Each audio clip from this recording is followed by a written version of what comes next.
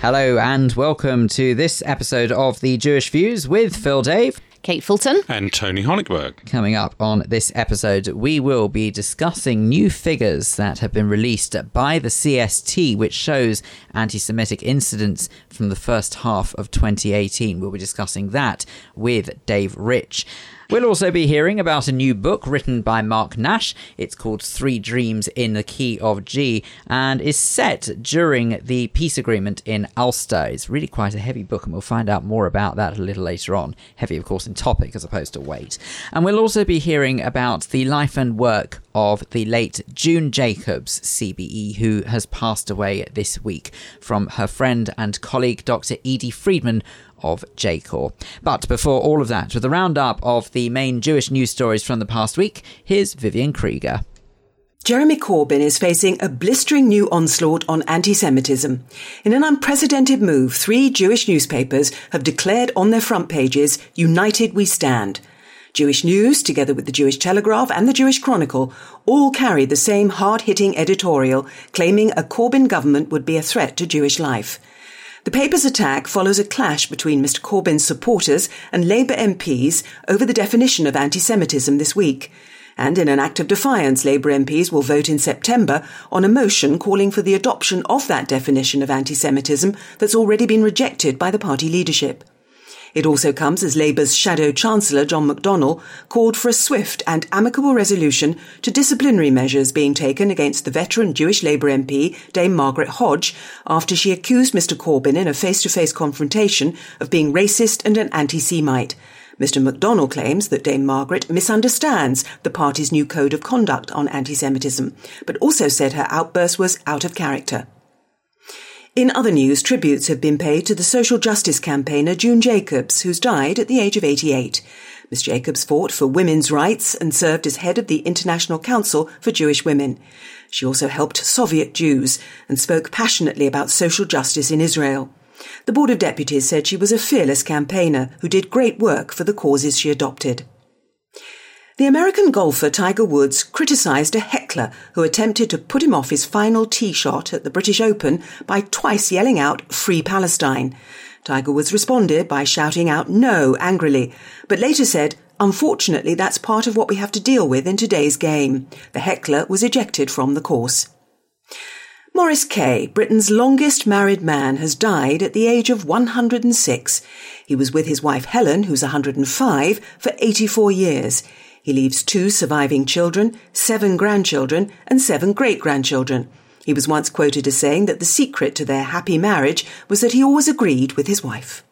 Viv, thank you very much indeed. Well, let us begin this episode of The Jewish Views in traditional fashion with a look at your copy of the Jewish News for this week. And joining us to go through it, my goodness me, what a treat. Not 1, not 2, but 3 people to go through it. We have editor Richard Ferrer, we have news editor Justin Cohen, and we have features editor Fran Wolfisz. Welcome to you all. Let us begin, though, on the front page, and I don't think that I have ever seen 3 of you review the paper. I don't think I've ever seen the 3 main Jewish newspapers united together. Yes, a historic week, not only in Jewish media, but I think in the history of the British press. I, for one, and I've had an eye on media for nigh on 20, 25 years now, I've ever heard of newspapers, rival newspapers, publishing identical front pages, all in pursuit of a similar cause. Well, that's what's happened this week. The Jewish News, the Jewish Chronicle, and the Jewish Telegraph up in Manchester have all united under one banner, and we are doing it on behalf of the Jewish community, who I feel now, after all this time, all these years now, we're talking since 2015, Jeremy Corbyn and his Labour Party have gone to the extreme now of rejecting the IHRA, the International Holocaust Remembrance Alliance's definition of anti-Semitism, allowing scope for criticism of Israel, for comparisons between Israel and the Nazi German state, are suggesting there's dual loyalty between Jews in the UK and their loyalty, for want of a better term, to Israel. So we have all run the same editorial comment under the headline United We Stand, and it starts today. Britain's 3 leading Jewish newspapers, Jewish News, Jewish Chronicle, Jewish Telegraph, take the unprecedented step of speaking as one by publishing the same front page. And it's a call to arms. On the 5th of September, it's the last chance for Labour to see sense, to do the right thing, to adopt the full IHRA. After that, we say they will be seen by all decent people as institutionally racist and anti-Semitic. Well, let's clarify, because obviously Labour leader Jeremy Corbyn himself has told you, Justin, that under no circumstances is he or his party anti-Semitic. So I suppose that this is definitely screaming out that something is very wrong. The fact that the three main Jewish papers have had to take this step. I think this is the third example, unprecedented example of togetherness within the community. First of all, of course, you had the Enough is Enough rally a couple of months back, bringing together huge numbers onto the streets in Parliament Square to make the point that the community is united as much as it's ever going to be on this issue. Then we had last week the 68 rabbis from across the political spectrum plus the religious spectrum uniting for a joint letter on this issue, and this is a third example of the togetherness of the community on this issue. It's absolutely unbelievable. And of course, the coverage doesn't stop at the front page. I mean, the first few pages of the paper this week also talks about Labour and anti-Semitism. What else is going on in the paper?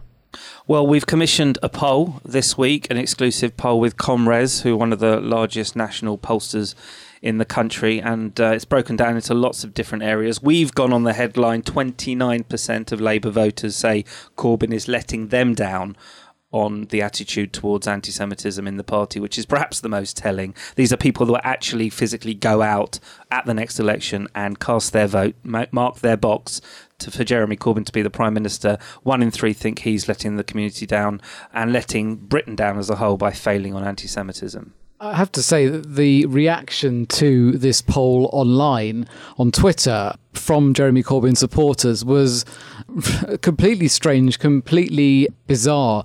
Suggestions that they were almost jubilant at the results, the idea that only 29% felt this way, and that somehow that showed that he had a lot of support still. The fact is that 38% said they don't know, and only 33% backed him on that particular question.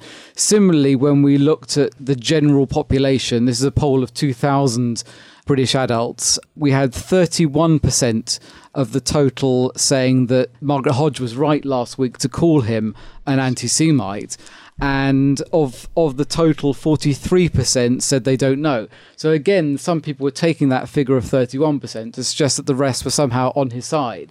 But the fact that 31% of the British people, a country that Jeremy Corbyn wants to lead, were believing or were ready to believe in some way that he was linked to anti-Semitism, I mean, that's completely unprecedented in itself.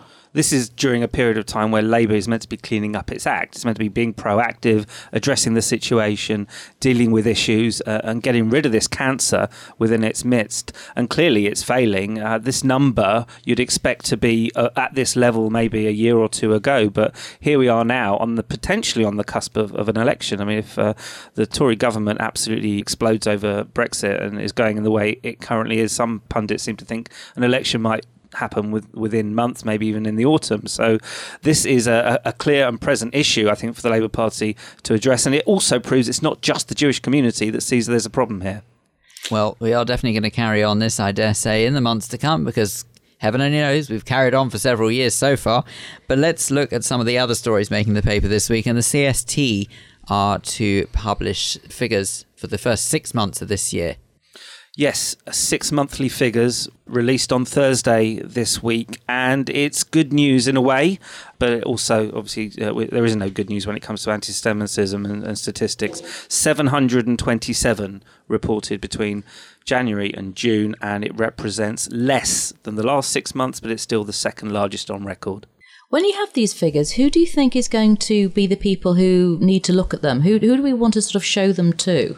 I think it's important that the country is made aware of where we're at. There's a lot of news out there on anti-Semitism on a weekly basis, as we know. And so for the country to actually see how this breaks down, and to also see how many incidents of a particular type of attack, whether that be graffiti or or verbal attacks or something online, it's useful to have this regular update. I think another thing this will remind people of is that whenever there are incidents of flare-ups of violence in the Middle East involving Israel and the Palestinians, there's always also an increase in incidents of anti-Semitism on the streets of the UK. There's a spillover onto the streets of the UK. And we see that again in May around what was going on at the border with Gaza and the number of protesters, many of whom, of course, were connected to Hamas, were shot. There was a spike in incidents in that month. And also, I think it's important to note a lot of these attacks, mercifully, are not on people. They're on property. There's graffiti. It's online. It's digital issues. In terms of actually attacks on individuals, they are mercifully rare and continue to do so. And one of the great reasons that's true is because we've got people like the CST and others who are looking after us and protecting our schools and shuls and community centres. Do you think the incidents with Jeremy Corbyn and the Labour Party has a big effect on the increase in anti-Semitism? It's not proven that it correlates. Certainly, as Justin said, whenever the temperature rises in the Middle East, the temperature rises here. Indeed, the breakdown, there's a monthly breakdown here, January to June, and you can see in May there was 160 individual incidents, and that was exactly when you had the rise in temperature on the border of Gaza. Yeah. So there is an absolute correlation, I think, there. Whether there is a relationship between Labour Party policy and the safety of Jews on the streets, difficult one to know, it's a worry if that really is the case, but how you'd prove it, I don't know. We'll put that to Dave Rich from the CST when we speak to him in just a short while. But now let's bring Fran into it. And we say that, Fran, what's this about a restaurant that's about to revolutionise the way that Jews spend Friday night? Yes, it's really exciting, isn't it? It's actually the first kosher restaurant ever to have opened in Belsize Park. I know. I'm excited too. Just stop everyone going from Golders Green and Edgware all the time. That RADA training has shone through, Fran. Well done. Yes, it's called Tish. Tish meaning table in Yiddish, but it also conjures up a more Hasidic meaning of a joyous meal or joyous celebration. And this restaurant, what's different about it is that it's actually offering Friday night dinner and Shabbat lunch, and you pay it in advance. So it's all completely kosher. I was going to say, how on earth does that work? But one would assume, though, that if it is for Saturday lunch, then they could only be serving something cold. They wouldn't be able to heat it up, surely. From what I've seen of the menu, it does look like cold food, though there is one hot option as well. So one presumes that they have a hot plate or something like that. But yes. A nice chulent on the way for Shabbat lunch. Yeah. It's a long walk from Edgware, though. It is. I'm not quite sure how he mastered that. I think Golders, it's a bit of a... I was going to say, I think, Kate, you're probably the only one who could possibly be within walking distance. But then again, you'd build up one heck of an appetite if you did. Really, yes. There better be a few good dishes on there. Yes, well, speaking of dishes, for the sort of during the week menu, there's Hungarian bean soup. The owner is actually from a Hungarian Jewish family, so he's reflected a lot of his own heritage and upbringing in the menu. There's chicken soup with knedlich, obviously, tuna tartare, and then for mains, you've got things like dry-aged ribeye steak, crispy duck leg, pan-roasted mushroom strudel. Oh my goodness, I can see all the saliva around the studio here. And for those That's a lovely image, thank you. Beautiful. For those of us who may be a little more sort of, finance conscious, is it going to break the bank? Or does it have to be a special treat? I think it's in the ballpark of what we expect at a kosher restaurant, actually. So rip-off, then? No. I mean, chicken soup with knedlich is £7. Good Lord. Maybe... It's slightly towards the higher end. It is towards the higher end, but it's Belsize Park, and it's a high nice... rates. I was going to say, we've got to think of rates. We've got to think of rates, absolutely. I think for people who do keep Shabbat and are in walking distance, it offers a nice alternative to making a Friday night meal, or if you've got a simcha and you want to do a big, Friday night dinner before a bar mitzvah, something like that. And for those who, perhaps don't keep Shabbat but still want the Friday night atmosphere, there's talk of synagogues and organisations hiring the restaurant out basically on a Friday night or I guess also if you've got tourists coming to England who may want a Shabbat meal, then there's be somewhere to go because there's nowhere at the moment. No, exactly. They have to go to people's homes or try and find out, where they can go. So this is, I think this is a good alternative. Why not? Let's support the kosher restaurants. I know. Absolutely. When I've been in New York, I've done that. We've prepaid for a Friday night, and because there are kosher restaurants that are open in New York. I'd like to see whether or not the trend continues in somewhere like Golders Green, though, or Edgware, where actually you do have more of a vast Jewish community. I'm not saying there's not one in Belsize Park. I know there is. But I mean a larger community that would actually greatly benefit from this kind of restaurant. And also, I desperately hope as well that if the owners of Tish are listening, bearing in mind how we've been nice enough to give you such great publicity for your opening, if you wanted to offer the Jewish News and the Jewish Views team a free meal, we won't say no. However, that is, I'm afraid, where we're going to have to leave it for a look at the paper for this week. But Fran, thank you very much. And also, of course, Richard and Justin as well. Don't forget, if you want to pick up your copy of the Jewish News, then you can get your copy across London every Thursday. Or, of course, you can read the e-version online at jewishnews.co.uk. You're listening to The Jewish Views in association with The Jewish News. Now, official figures from the CST will show that anti-Semitic incidents recorded in the first half of 2018. This report is available from the 26th of July. And to discuss the findings with us, we have Dave Rich, the Head of Policy and the Deputy Director of Communications at the Community Security Trust.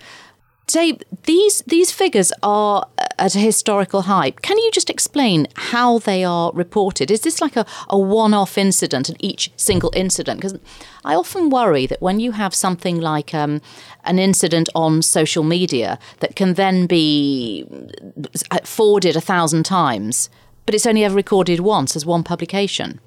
We record incidents that are reported directly to us by the victims who experience them, or by witnesses who see them, or by CST volunteers around the country. We also record incidents in an information exchange process with the police. So in the situation you're describing, where a particular anti-Semitic tweet might get seen hundreds or thousands of times, it might get reported to us several times over. We would only record that tweet as a single incident. And also, if a particular person, a high-profile person in the community, a Jewish member of parliament, for example, gets lots and lots of anti-Semitic tweets directed at them in a single burst, say on a single day, as part of some kind of coordinated campaign, again, we'll only log that as a single incident, even though it might include hundreds or even thousands of tweets. So where social media anti-Semitism is concerned, the numbers in our report are only indicative of a trend from one year to the next. They're not in any way supposed to be an actual measure, an actual count. Because you do call them incidents. And so the same as somebody shouting something awful in a street to a little boy is the same incident as something that may be, reposted in a social media thousands and thousands of times. I don't understand how it can be one incident. Dan, you're showing a trend. Because it's one item of anti-Semitism, I suppose. I mean, we work on a victim-focused basis. So if a person reports into us, they've had something shouted at them, they've had something tweeted at them, they've seen graffiti in the street, we will give them the support they need, and we will log the incident as the incident kind of attached to them, if you like. Now, obviously, with social media, these things can be seen and reposted and retweeted multiple times. It's not practical to log every single one for every single time it's seen or retweeted. It's simply not physically feasible, and it would also kind of make a mockery of our actual figures from one year to the next, because it would dwarf everything else. So we focus on victims and the witnesses who report things into us. We log the anti-Semitic tweet, in this case, as a single tweet. But we say very clearly in our report that the number of anti-Semitic incidents on social media that we include in the report is not meant to be a total measure of everything that's out there. Far from it. That's a different issue entirely. Who actually decides what is classed as an anti-Semitic incident? Because is it the victim who comes to you and says, I feel like something anti-Semitic has happened to me, and therefore I want the CST to make a note of it? Is it the CST themselves who hear the individual's report or what has happened to that individual, and then you decide, how does that bit work? So our starting point will be that the victim or the witness or the police or whoever reports it to us comes to us and says, I believe this is anti-Semitic. That's our starting point. We take that seriously and we treat that with respect. But we do always look for some evidence of anti-Semitic targeting or language or motivation in the incident. Now, this might be explicit. It might be very obviously anti-Semitic language, someone doing a Hitler salute at a visibly Jewish person, that kind of thing. Or it may be implicit, and it may be down to what we know about patterns of behavior in a certain area, the way anti-Semitism happens in certain areas and at certain times. But there needs to be some kind of evidence for us to log an incident as anti-Semitic. So in addition to the 727 anti-Semitic incidents we recorded in the first 6 months of this year, there were another 340 potential incidents reported into CST that we did not include in our statistics. A lot of these will be suspicious people hanging around near Jewish buildings or Jewish locations, or criminal activity affecting Jewish property or Jewish people, where there is not sufficient evidence to say this is actually anti-Semitically motivated. But it affects CST's security work, obviously, so we deal with it from a security perspective, but it doesn't make it into these statistics. Do you think anti-Semitic incidents have been on the rise since the political situation has changed in this country? There's definitely a correlation. We have recorded over 100 anti-Semitic incidents a month for every month since April 2016, bar 2. Now, to put that into context, in the preceding decade, before April 2016, it only happened 6 times. But since then, it's happened every month, bar 2. Now, what happened in April 2016 was the huge political row about anti-Semitism in the Labour Party blew up with the suspension of Ken Livingstone and Naz Shah. Now, it's been up and down in the news since then, but generally speaking, anti-Semitism has played a much more prominent role in politics and in media reporting and as an issue in public life since then. And that has correlated with a sustained high level of anti-Semitic incidents taking place and also being reported to us. We often associate anti-Semitism with extremists, with neo-Nazis, or with extreme Islamists. But I think we have to remember most anti-Semitism just sits in the mainstream of normal society. And when it is playing such a prominent role in mainstream public life, this is one of the consequences. Interesting you talk about the consequences, because there doesn't seem to be a weighted value on the incident. So I was thinking about that, because the hurt that is caused, possibly I can't, it's hard to put a value judgment on people's feelings, but the hurt that seems to be caused to me by a desecration of a grave, which happened to my family who live up north in Manchester, would be maybe greater than the sort of 50th thing that some, and again, they're all terrible, that somebody who's in the media would have received generally. And I'm just thinking that was, the effect on the individual is maybe something that I can't see in the report at all, actually. Well, the effect on the individual, of course, is a subjective measure. And every individual will feel a different level of hurt from an incident they experience, depending on a multiplicity of factors. So we do separate out the incidents into different types of incident. We separate violent from non-violent. We separate damage to property from abuse directed at people. And we separate what you might call harassment type abuse from direct threats. But even within that, I know from experience of dealing with many incidents and many victims and witnesses over the years, some people will experience what on paper might look like an incredibly serious, upsetting incident and brush it off and just get on with things. And other people will experience what an outsider might view as a lower level or less impactful case of verbal abuse or social media abuse, and actually be incredibly shaken and upset by it. Yeah. So I don't think it's in our position to try and assume or judge in any way how each individual will respond. Unless they were to have a questionnaire or something. No, but because you do, which I think is quite interesting, actually, the who and what is being targeted. Those, individuals, people who are visibly Jewish community, homes and synagogues, they seem to be quite sort of set out. But actually, there's quite a lot of overlap.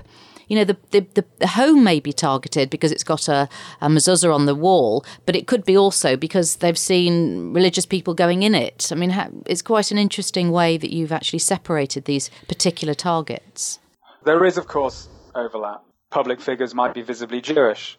We separate in the text of the report, we talk about incidents affecting schools and Jewish school children. Of course, Jewish school children on their way to or from school will be visibly Jewish because of their uniform. And we try to get into some of the detail and complexity of this in the report. But I think that the message to get away from this is that there's no single obvious type of anti-Semitic incident, no single type of person or building targeted or of perpetrator either. There's a lot of overlap. You get very different factors affecting how anti-Semitic incidents happen on a very local level. So the kind of incident you might get in some streets in Manchester would be different in the northern part of the city from the southern part of the city, which might be different from Leeds or from Golders Green or from Stamford Hill and so on. It's a very complex picture. There's no single typical incident, really. So if anybody wants to find this report, how do they get hold of it? What should they do? They want to get a copy of it. Our report will be live on the CST website. That's cst.org.uk. Okay, and just finally, if anyone actually feels that they are under some sort of threat and that they feel that they would like to report what they believe to be an anti-Semitic incident to the CST, how do they go about that? If anybody does feel worried or they've experienced any anti-Semitism, please do report it to CST. We have a 24-hour contact number of 0800 032 3263, which you can call at any time of day or night. Or you can contact us and report an incident via the CST website. Dave Rich, who is the Deputy Director of Communications and the Head of Policy at the Community Security Trust, thank you very much indeed for speaking to us today. If you'd like to get in contact about any of the stories you've heard on this show, then we'd love to hear your Jewish views. Email studio@jewishviews.co.uk. On Facebook, go to facebook.com/The Jewish Views. On Twitter, we are @JewishViewsUK, or you can go to the website jewishviews.co.uk. You're listening to The Jewish Views in association with The Jewish News, and a new book out called 3 Dreams in the Key of G is being published this week by Dead Ink Press. And in the studio with us we have its author, Marc Nash. Hello. Hello. Tell me, where did you get the title from? Well, funnily enough, I repurposed it from the first novel I ever sat down to write as an 18-year-old in my gap year. And not having lived any life, I thought I could sit down and write the great British novel. It's obviously completely ridiculous. So that project was junked. But the one good thing about it was the title. And I originally had a title for this which relied very much on the cover art. It was sort of embedded in that. And the cover art I thought would get rejected, and it did. And once the cover art got rejected, the title had to go. And then that's when I repurposed one from when I was 18, which worked and fitted. For any particular reason, is it called in the key of G? I mean, the key of G is obviously a musical note. Sure. Not that it's G specifically, but very much that it was sort of a musical feel to it. There are 3 different levels of reality. There are 3 female character voices. And also it deals with the sort of the makeup of DNA in the Human Genome Project, and G is one of the 4 chemical bases, standing for guanine. What's the story about? I mean, I know people like to say, you want a little background. I was just wondering, just reading the back, is it based on Amiz Island, a place that you have a close connection with? Emotionally and intellectually. I've never actually been to Northern Ireland, but emotionally, when I was growing up, I grew up in Wembley. And I was 9 when the Yom Kippur War broke out, and I remember my parents giving blood to help Israel. And then the following year we were one of 20 families who took soldiers who'd been injured in the war. And we had a guy who'd been in a tank that got hit and got very badly burned, and he had sort of livid skin grafts. And this was December time in England, so it was very uncomfortable for him. So at age 10, I had this very sort of full-on immersive, the war being brought home, and yet what really resonated with me was the images I was seeing on the TV news coming over from Northern Ireland, because the difference there was the car number plates are the same style as in England. The shops are the same or very similar. The road signs are the same. So even though I was sort of being encouraged to concern myself with, the Middle East, somehow the more familiar thing that just over the water that's part of the country that I was part of, somehow that resonated with me much more. I have written a book on sort of the Middle East, but it was time for my Northern Ireland book to come out. So your Northern Ireland book, then, it's set in Ulster, and follows the story of these 3 women. One of the women is based in Ulster, yes. So she's the mother of 2 young daughters, and it's set in the time when the peace agreement has just come into force. So the men of violence are returning home either from the prisons or they've been decommissioned from their weapons back into the domestic realm, and the tensions that sets up, because I think sort of parents anywhere in a war zone or a combat zone, but particularly mothers, there's this difficult tension between wanting to shield your children from violence, from bigotry, but also the social expectation that they will be loyal, they will grow up to be loyal foot soldiers. They will support the cause unfailingly. And that's why one of the themes is there any real sort of point in trying to explore the difference between nature and nurture? If the nurture is effectively hardwired, because you're born into a Catholic family, or you're born into a Protestant family, or you're born into an Israeli family, or you're born into a Palestinian family, you have very little choice. So therefore, is any real difference between nature and nurture? So all that happens is they can dream differently rather than actually be different in their lives. And so for the mother, I mean, obviously, she also had sort of stymied dreams. She wanted to go to Belfast to university, and her parents prevented that. And it's very much about sort of parenting and being surrounded by children all day and being cut off from adult contact. And, that's very difficult, because I was the main child rearer. We have twins. And I did most of that. And I found myself cut off from sort of adult contact through the day, and being around non-lingual or basic lingual children. I found that very difficult. Particularly for an author, it must have been very hard when all your whole being is words. Yes. This sounds like a very deep and a very full-on story. Did you find that when you were writing it that you had to almost submerge yourself in that kind of world to really make sure that all of the intrinsic details were as accurate as could be? Well, it's not a realist book. I mean, the only realist voice is the mother. And I could apply lots of my own observations, having brought up my twins and seen the various different developmental stages about things, how they acquire language and how their sort of psychology changes. So that I could draw on my own experience. But the rest of it is, I feel, any book sets you a set of challenges, sort of stylistic and intellectual challenges. And for me, it's a fun process of trying to solve these questions. If it's a discovery process for me, I mean, hopefully it will be for the reader as well. I'm fascinated by the fact there are so many books at the moment set in Ireland. I mean, I've literally read myself, maybe I just read Comtoibins. I've finished, just in the middle of reading John Boy's The Heart's Invisible Furies, and they all seem to be set in Ireland. And when I came across yours, I thought, oh gosh, okay. And there's 3 on the And there's a few more on the booker list. Yeah. And I'm thinking, I wonder if it's a sort of, you get to the point where the Northern Ireland history becomes something that you don't want to lose for the next generation. You want to sort of remind them of it. Or do you think there's an element of that? I think there's lots of things going on about it. First of all, unlike South Africa, they haven't had a peace and reconciliation committee. So they've not had a formal process on it. And it's still pretty much the same generations that were fighting. And as we saw 2 weeks ago when, parts of Northern Ireland went up, in flames again. So I think there's a certain level of security that the peace process has brought that has enabled people to start thinking and looking back and, what were the stakes? What did it all mean?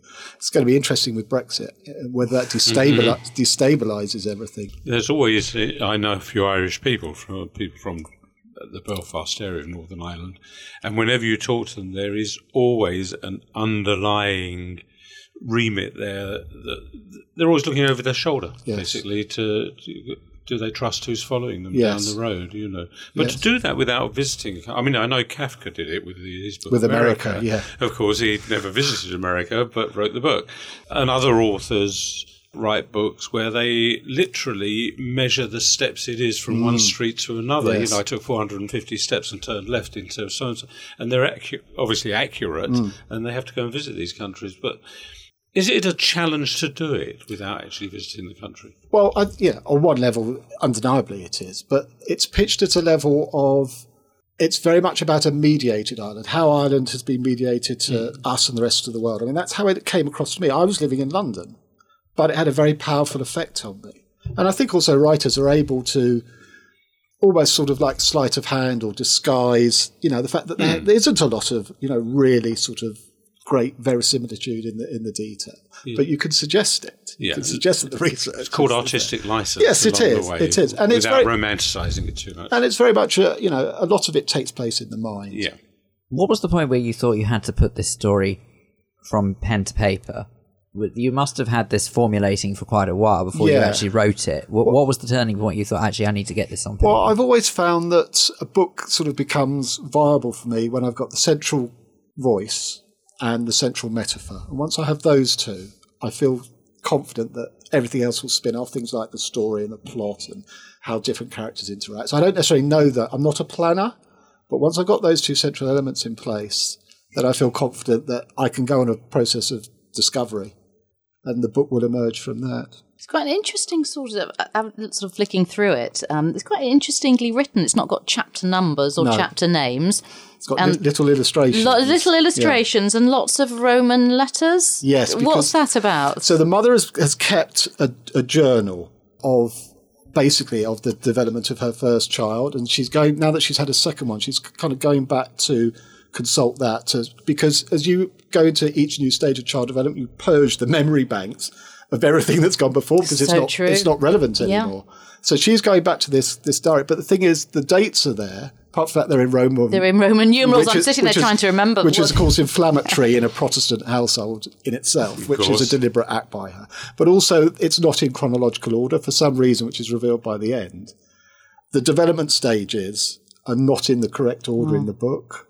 Do you give people do you remind them what an L stands for? Or No, I we're going to have to work that out, audience. They'll have to Google that one. Is that won't 50? they? Yeah. Yes. Exactly. But again, it's that thing where some readers will be very keen to know the exact date and others will, this is the impression, this is a different date. But if you're going forward and backwards in time, you kind of need to know that's happening. Yes. But I mean, hopefully because of the development of the child that section's talking about, that will place it as well. Out of curiosity, when you're writing, not specific to this book, when you're writing a book, yes, do you have a set time that you feel you have to complete it in, and do you ever stick to that timing? Well, I used to because I was always writing around my work, but I've been doing this long enough now that I just I feel I can write in small bits. I mean, that is written in sort of quite episodic, self-contained sections, chapters, whatever you want to call it, and if I've got 20 minutes, I know that I can do some writing in that. Whereas 20 years ago, I never would have felt I've got to use my 3 weeks summer leave to do it and write every day, 24 hours. Yeah, I don't feel that anymore. I don't need to beat myself up if I don't get any writing done. Does it become addictive? It is a compulsion for me. Definitely is. Yeah. The writing then must be like someone reading a book, because you read a book and you think, I'm tired, but I've finished that chapter. I've got to get on to the next one to find out what happens next. And then you get to the next. I've got to get on to the next one to find out what happens next. Must be very similar. It definitely is, but I don't feel the pressure. I trust myself that I'm going to break off here for today. Tomorrow I'm going to pick up and try and solve, the barrier or the stopping point that I've hit. Well. Thank you, Marc. Marc Nash in the studio with us today. Thank you very much for coming in to join us and tell us all about your new book, The 3 Dreams in the Key of G, which is published this week. Thank you. Thank you. If you'd like any more information about any of the guests or about any of the stories that have been featured on this show, go to our website, jewishviews.co.uk. You're listening to The Jewish Views in association with the Jewish News. Now, this week, tributes have been paid to the Jewish social justice campaigner June Jacobs after she passed away at the age of 88. To find out a little bit more about the life and work of June, we can now speak to Dr. Edie Freidman from JCORE, who knew June rather well, didn't you, Edie? Yes, I did, for well over 30 years. Please tell us, because for those who don't know, tell us about some of the amazing work that June did in her life. Well, I first met her when she was the head of a number of Soviet Jewry campaigns. I met her because after I had been debriefed after a little Jewish Christian trip that I made to Leningrad to visit refuseniks, after being debriefed by June about her trip, I missed my last train to Leeds, and I was ill, and I didn't know many people in London, and just fortunately had 10 pence. We used 10 pence in those days to make a phone call, and rang June and said, "Can I come and sit in your house, because I'm not well?" Anyway, to cut a very long story short, I'd come back with Russian flu and had to spend 3 days being nursed by June. What an introduction. So I know. So that's how we became friends. And in between the paracetamol and the chicken soup, we had many discussions, not only about Jews in the Soviet Union, but about my work in creating JCORE, which was then called the Jewish Social Responsibility Council. And was it at that stage that you realized very quickly that you two had parallels in your thinking behind what was right in the world and what was wrong? Oh, yes, absolutely, yes. After just a very few conversations with June, she was one of the people who I didn't really need to explain why I was interested in starting an organization such as JCORE. She got it immediately. But she also had a very infectious personality and a great sense of humor. So it was a great mixture of being able to talk about politics, but doing a lot of laughing at the same time. So it was a great combination. Now, as I started this, I introduced her as a social justice campaigner. So can you maybe tell us specifically what she was always fighting for throughout her life and what she wanted to see change, and ultimately what actually she did accomplish? Well, I mean, the Soviet Jewry campaign became a successful campaign, but her interest went far beyond that, as you pointed out. She had a real passion for women's rights. She had a passion to see justice between Palestinians and Israelis, and concern about social justice within the UK, whether it was child poverty, supporting asylum seekers and refugees, combating racism. And she was a board member of JCORE and also used to host our Black Asian Jewish breakfast meetings as well. So it was a great combination of sort of combining food with conversation about politics and how we could, by working together, try to do something about the lack of justice in the world.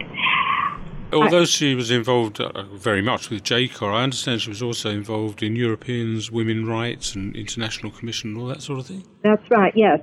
Not just Jewish women, but women. No, far from it. No, she was very much involved in women's issues internationally and concerned about the way women are treated differently from men. And how, I mean, you know, obviously there's just so many different levels, whether it's in pay, whether it's the way women's rights are ignored, child care, it's a whole range of things, whether it was divorce laws and how women were treated very differently from men. So she had all of these concerns very much in her mind and expressed them very forcefully. So she was a great role model. I mean, not only in terms of having this wonderfully articulate woman talking about women's rights, but the way she talked about rights for all individuals. So, you know, an important role model for many of us in the Jewish community. And to go back again to say she was terribly funny. I also understand that Jeffrey Alderman said that of her that she was one of Anglo Jewry's most potent weapons. Yes. Yes, absolutely. But I would see that as a very positive. Oh, absolutely. No, definitely. What an accolade. Absolutely yeah, lovely. no, absolutely. I mean, you needed, it's important that people combine a number of traits in the work that they do. And June was one of these people who certainly embodied a range of these important traits that are really useful, and humor is also important as you try to get people on your side to understand some of the issues about social justice, that you need that humor so that people sit up and take notice. How do you think you'll remember her? Well, I mean, she was first and foremost, a good friend. She was there when we got married. She was there when our daughter was born, and we would speak often. I mean, she was a sounding board for looking at new ideas and insight. So I think, first and foremost, she was a lovely, warm friend.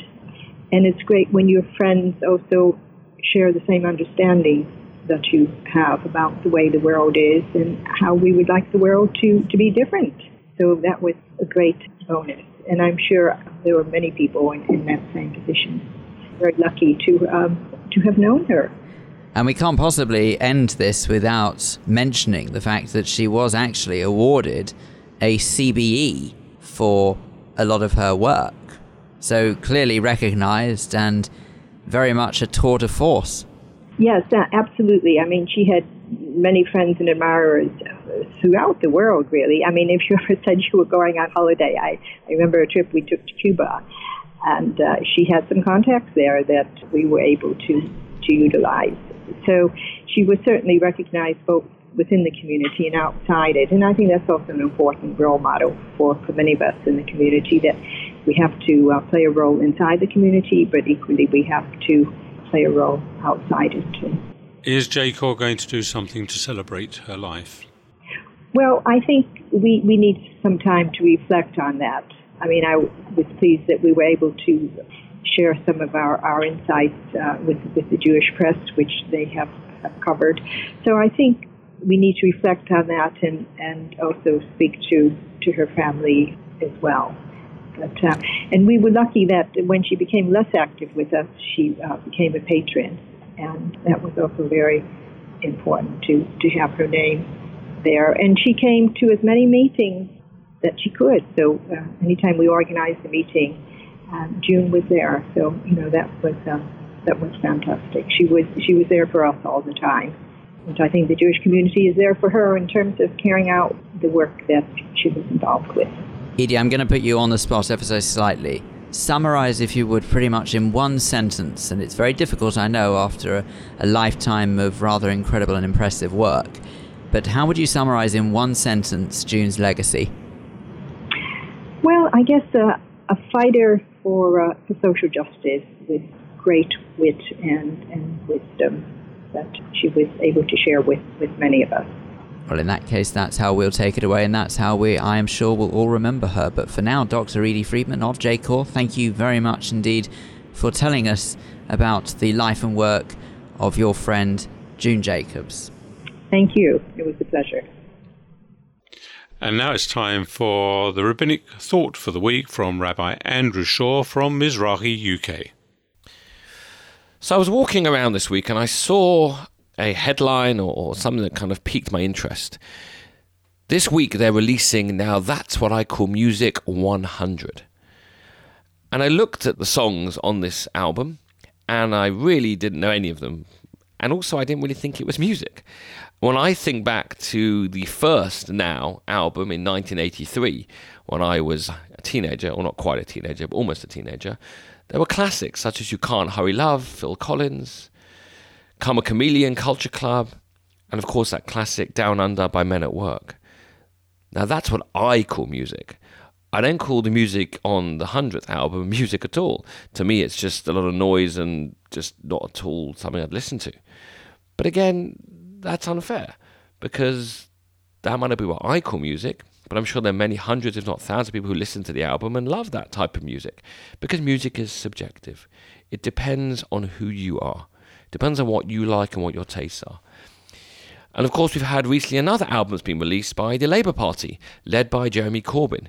It's called, now that's what I call Antisemitism. And of course, that really does stink. Because it's one thing to decide for yourself what music is and what music isn't. Because again, it's your taste, it's your ideas, it's what you want to listen to. But it comes to anti-Semitism, I'm sorry. There is not mine and yours and his. There's anti-Semitism, pure and simple. Calling Israel a racist state, that is anti-Semitic. Comparing Israeli armies to Nazi soldiers, that is anti-Semitic.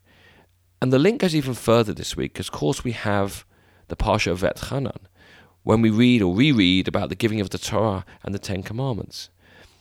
Now that's what I call Judaism, is also something that can be quite difficult to understand, because how do we define what is, what isn't? And V'etchanan has within it the origins of what Judaism is. Laws, practices, commandments, mitzvot. They form the basis for what Judaism was and what Judaism always will be. That's what we call Judaism. And that, in many ways, is what matters. Thank you to Rabbi Andrew Shaw for the Thought for the Week. And that's it for this edition of The Jewish Views. Thank you to our guests Dave Rich, Marc Nash and Dr. Edie Freidman. And thank you too to our producer Sue Greenberg and to you at home for listening. You can always listen to this episode or any previous episode of The Jewish Views by visiting our website, jewishviews.co.uk, and please remember to subscribe to us in your podcast app. The Jewish Views is brought to you in association with The Jewish News. From me, Kate Fulton. From me, Tony Honigberg. And me, Phil Dave. Do join us next time here on The Jewish Views. Goodbye.